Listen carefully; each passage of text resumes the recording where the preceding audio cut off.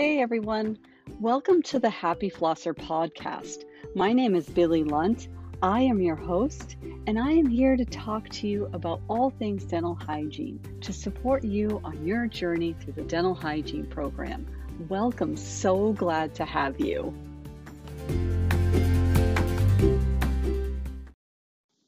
Hey everyone, welcome to episode 6, Orofacial Structures. In this episode, we're going to take a look at why we need to know all these structures, as well as the location and enunciation of some of these structures. We'll take a look at the whole overview of the orofacial structures, and this will really help you in the clinical setting when you start to learn the process of your intraoral, extraoral exam. Thanks for listening.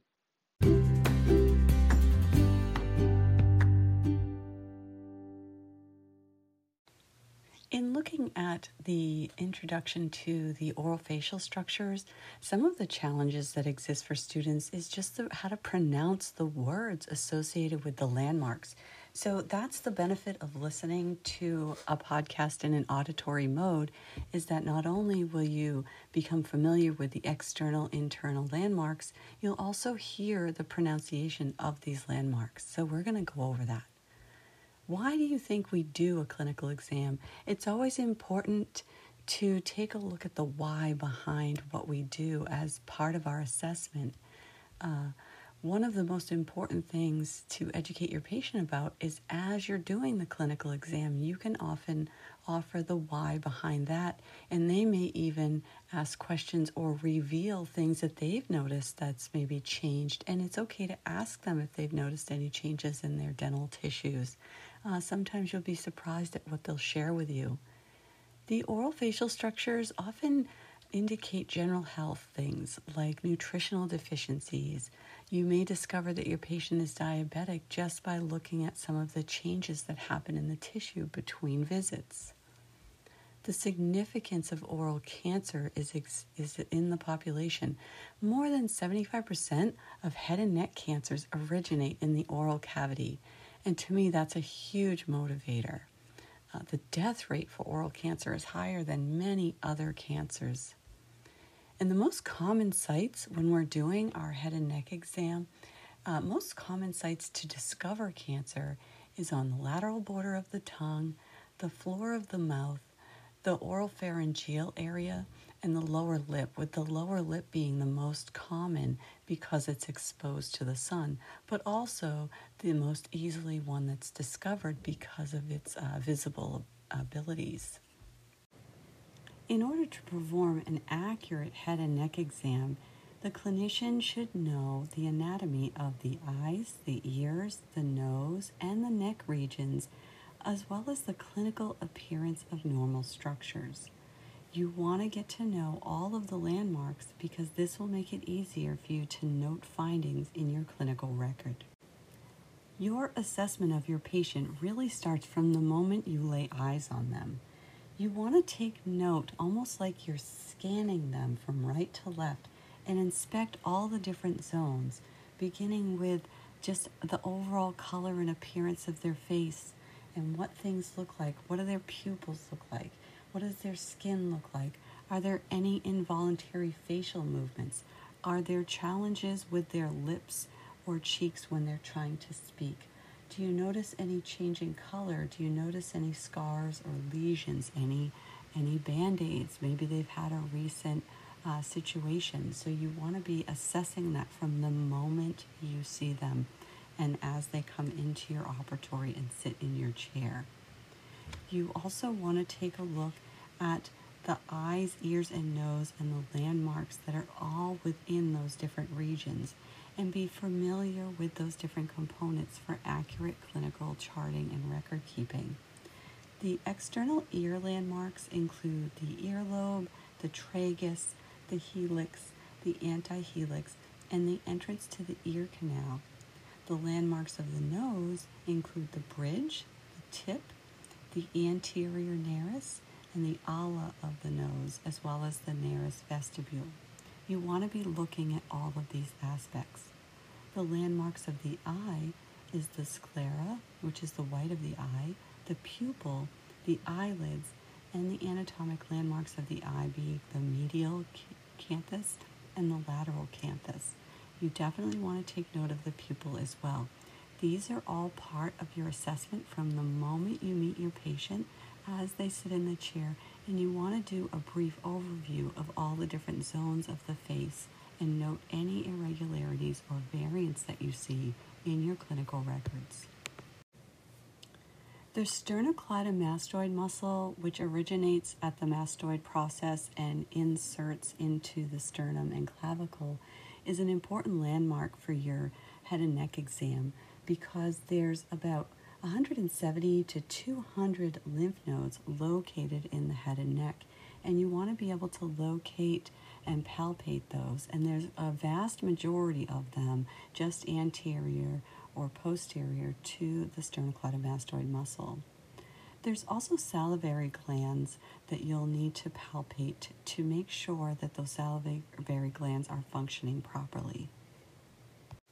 So knowing just how strongly connected some of our systemic health is to what's revealed in the head and neck exam makes you understand as a clinician why it's important to do that oral cancer screening. So let's take a look at the cheek and dental arches, starting with the oral vestibule. So the oral vestibule is defined as the entryway to the mouth, and it's located between the lips or cheeks and the surface of the teeth. So if you were to pull your lips out and just kind of look in, that everything that you see is defined as the oral vestibule. And then if you're just looking at one side of the mouth and you've pulled out the cheek, you're looking at the buccal and labial mucosa. And the labial mucosa is kind of down as the alveolar mucosa comes out towards the buccal mucosa, which is the lining of the cheek. And then in the posterior region, you'll have the parotid papilla, which gives way to the Stenson's duct. The frenum, or frenulum, which you'll see as it's a fold of mucous membrane that attaches the cheeks and lips to the mandibular and maxillary mucosa. And it limits the motion of the lips and cheeks.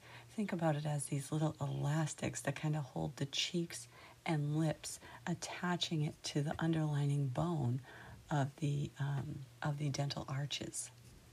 And the vestibule is defined as the upper and lower horseshoe-shaped space between those lips and cheeks of the alveolar mucosa, with the fornix, the vestibular fornix, being the deepest part of each vestibule. So picture, looking down into the deepest part of where the buccal mucosa attaches, and that would be the vestibular fornix. As you're coming out into the vestibule from the fornix, you'll have the mucobuccal fold, which is the area within the vestibule where that labial and buccal mucosa meet the alveolar mucosa. That's your mucobuccal fold. So if you are on the maxillary arch and you've looked in the vestibule and you see that buccal frenulum that comes off of the alveolar mucosa, you should be able to sneak into the posterior region and see the little papilla and orifice of the parotid duct. And then you'll go all the way down the buccal mucosa into the mucobuccal fold, and then you have the deepest part of the vestibule being the fornix. Okay, we've looked at the oral vestibule. Now we're going to look at the oral cavity proper, which is the interior of the oral cavity that's located just lingual to the maxillary and mandibular teeth. Now let's talk about the palate. So if you were to open your mouth really wide, you can see the palate. The palate is the roof or the top of the mouth, and it has two components to it.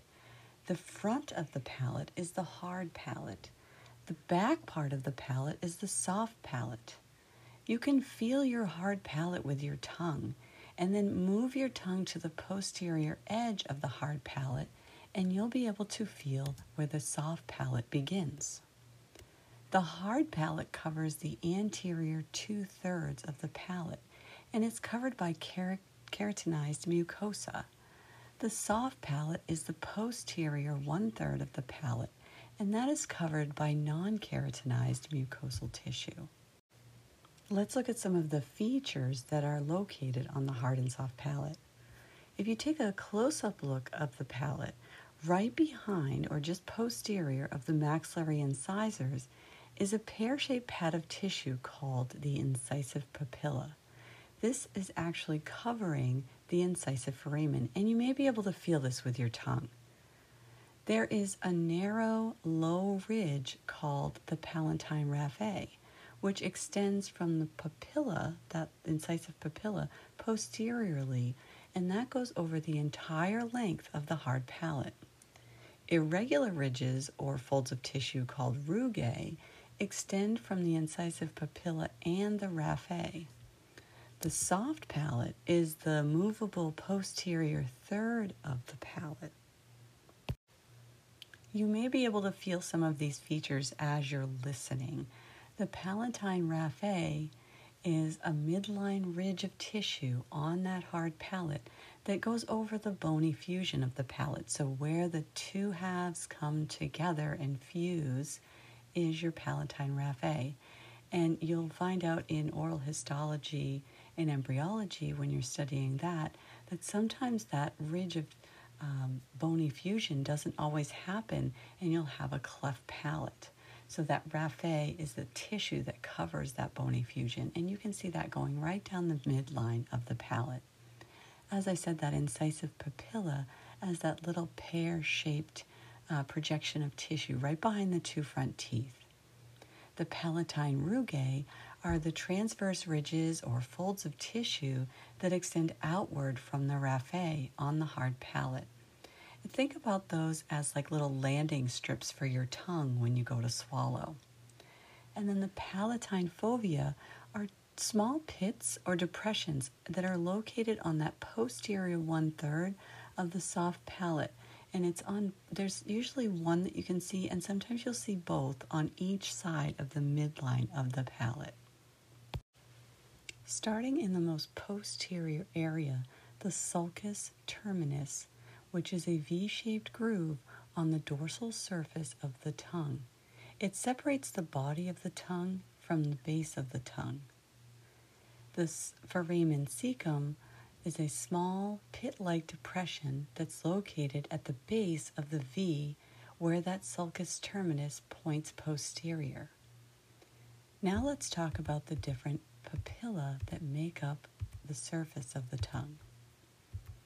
The filiform papilla, or papillae, are the most numerous papilla. They are slender and they have a whitish appearance to them.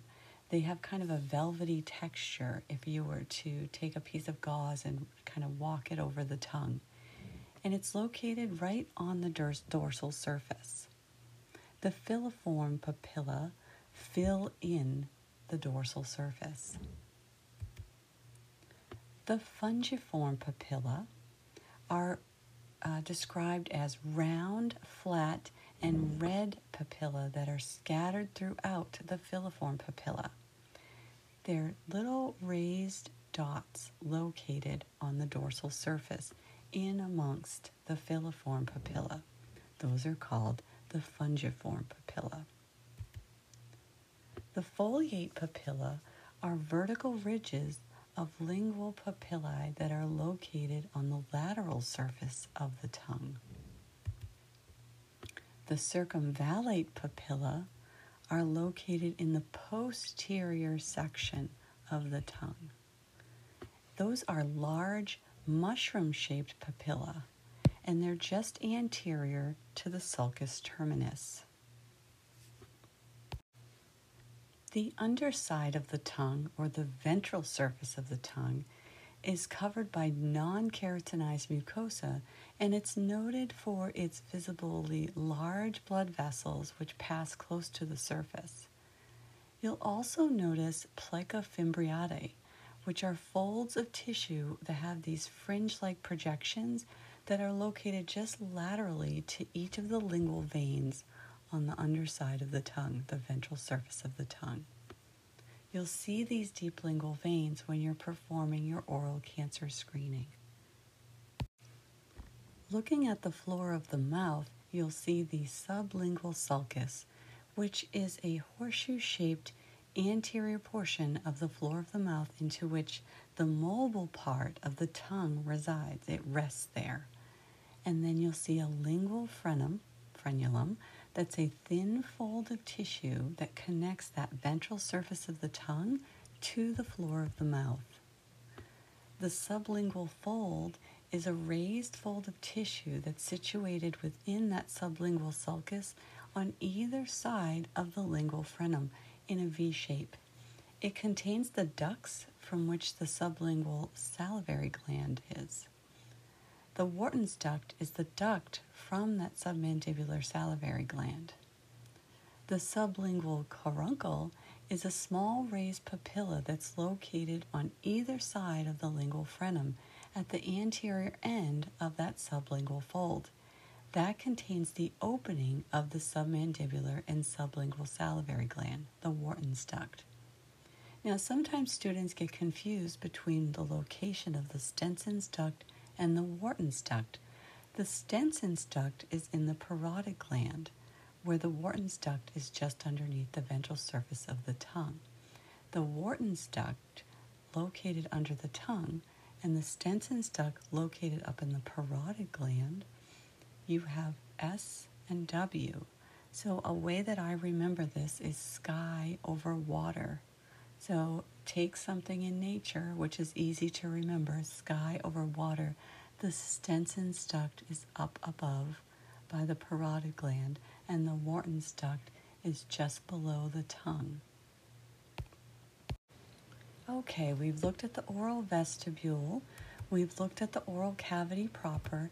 Now we're going to look at the oropharyngeal isthmus, which is the opening between the oral cavity proper and the throat or pharynx. The palatal glossal arch, which is the arch of tissue, it extends from the soft palate to the base of the tongue. So look at the word palatal glossal. It goes from the soft palate, palato, to the base of the tongue, glossal. So you'll see this arch. It extends right from the soft palate to the base of the tongue. Then you have the palatine tonsils, which is a small almond-shaped mass of lymphoid tissue that's located just behind that palatal glossal arch. The palatopharyngeal arch is the arch of tissue that extends from the soft palate to the pharynx. So look at the word palatopharyngeal. It extends from the soft palate to the pharynx. The uvula is defined as a small pendulum of muscular tissue that extends from the soft palate and hangs into the oropharyngeal isthmus. The pterygomandibular fold is a fold of tissue that extends from the junction of the hard and soft palate down to the mandibular arch, and it's located just behind the last mandibular tooth. The retromolar pad is a dense pad of tissue that's located just behind the last tooth of the mandibular arch. This same area of tissue on the maxillary arch is known as the maxillary tuberosity. Let's talk about some of the variants of normal that exist in patient populations, starting with Fordyce granules or Fordyce spots. This condition is, I would describe it as yellow granular papules on the buccal mucosa or on the lips. The Fordyce granules are little clusters of ectopic sebaceous glands, and the buccal mucosa is the most common spot where you can see it. If you stretch out the buccal mucosa and you take a look at those Fordyce granules, they have kind of a yellowish hue just under that outer layer.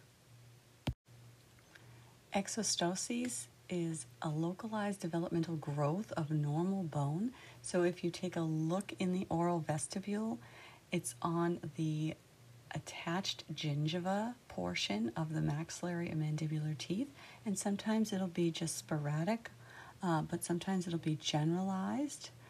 Sometimes they're very prominent. It's usually hereditary, the etiology of it, and you'll see it on the facial surface of the maxillary alveolar bone and the facial surfaces of the mandibular alveolar bone. And usually you can note exostoses upon palpation, but sometimes you can see it visibly when you look in your patient's mouth. Torus palatinus, or palatal torus, is a developmental growth of normal bone that is found on the midline of the palate, which is also hereditary. You can sometimes visibly see a palatal torus, but sometimes they're slight and you have to palpate it in order to discover a palatal torus that exists. And sometimes palatal torus will give you challenges when you're taking radiographs or impressions. And sometimes if it's large enough, a palatal torus will be very challenging for your patient with home care habits. Mandibular tori are developmental growths of normal bone that are similar to the palatal torus, only they're located on the mandibular arch. They are hereditary in nature, and they're found on the lingual aspect of the mandibular arch, and typically you'll see these located bilaterally in the premolar region. And very similar to the palatal torus, these will give you challenges when you're taking radiographs on your patient, impressions on your patient, or when your patient is trying to access these areas to perform oral hygiene. Melanin pigmentation is also considered a variant of normal. It's described as a localized macule of pigmentation, and it's caused by the presence of melanin. It's a normal finding, and it's most commonly associated with a darker-skinned individual. You'll see that melanin pigmentation of the gingivas. So when you're taking a look and you're doing your gingival assessment, this would be a color notation that you would indicate, but it is a variant of normal. Taking a look at the underbody of the tongue, you will sometimes see lingual varicosities, and these are very prominent lingual veins that you will note, almost like having varicose veins in your legs. So picture that on the underbody side of the tongue. An additional variant of normal is known as linea alba. Linea alba can be described as a raised ridge of hyperkeratinized tissue that's located right on the buccal mucosa. It's usually found at the level of the occlusal plane, and it's associated with parafunctional habits such as grinding or cheek biting. You can almost see that the suction that's created by grinding your teeth or clenching your teeth actually pulls the buccal mucosa against that occlusal plane of the upper and lower teeth and creates that line. When a patient has a short lingual frenum, they can have what's called ankyloglossia, which is a partial or a complete fusion of the tongue to the floor of the mouth due to that abnormally short lingual frenum. And we sometimes, layman's terms, we call this tongue-tied. This is a variant of normal that exists in patient populations. There are a few benign conditions that have an unknown origin that you should be familiar with. Fissured tongue, that condition is considered a variant of normal, and it's characterized by deep grooves that are located on the dorsal surface of the tongue. Median rhomboid glossitis, which is a condition that appears more prominent because the remaining dorsal surface of the tongue is coated. So when you see median rhomboid glossitis, it will be a standout right in the center of the tongue, just noted by color differentiation because of the filiform papilla being a change gradient. Geographic tongue, also known as benign migratory glossitis, which the dorsal and the lateral borders of the tongue are affected here. You'll see red patches, and it's a result of that filiform papilla and the patches surrounded by yellow and white borders. And when the filiform papilla regenerate, the area does return to normal, but the area with that begin to break down and the filiform papilla will be destroyed.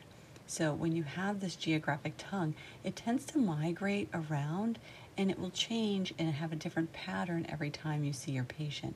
And it's okay to share this information with your patients so that if they tend to notice it here or there, they won't be alarmed by it. Hairy tongue is an abnormal elongation of the filiform papilla. So if you think about those filiform papilla as coating the whole dorsal surface of the tongue, being like a carpet, hairy tongue would be more like a shag rug. And the result is a thickened, hairy appearance to the dorsal surface of the tongue. Now we also have black hairy tongue, where the hairy tongue becomes discolored. Maybe your patient has a tobacco condition, or they're taking medications, or there's some kind of change in the saliva that creates color attachment to the filiform papilla. It could also be caused by chromogenic bacteria. So you want to note these variants of normal that exist and then question or make some connections as to why you're seeing what you're seeing clinically. Are you looking for study sheets? I've created study sheets that cover the content of this episode. If you're interested, or that's something that's going to help you on your learning journey, you can click the link listed right in the description of these show notes. Happy studying! I hope this episode was helpful for you in learning some of the basic components, structures, and enunciation of the orofacial structures, so that you may go into the clinical setting and start learning how to perform a proper assessment and oral cancer screening on your patient. In the next episode, we'll review the basic structures of the periodontium.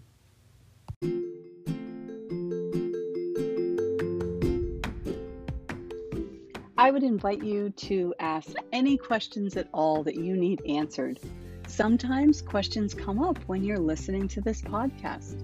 If you have a question, most likely someone else has the very same question. I'd be happy to answer it and would probably share it in a future podcast.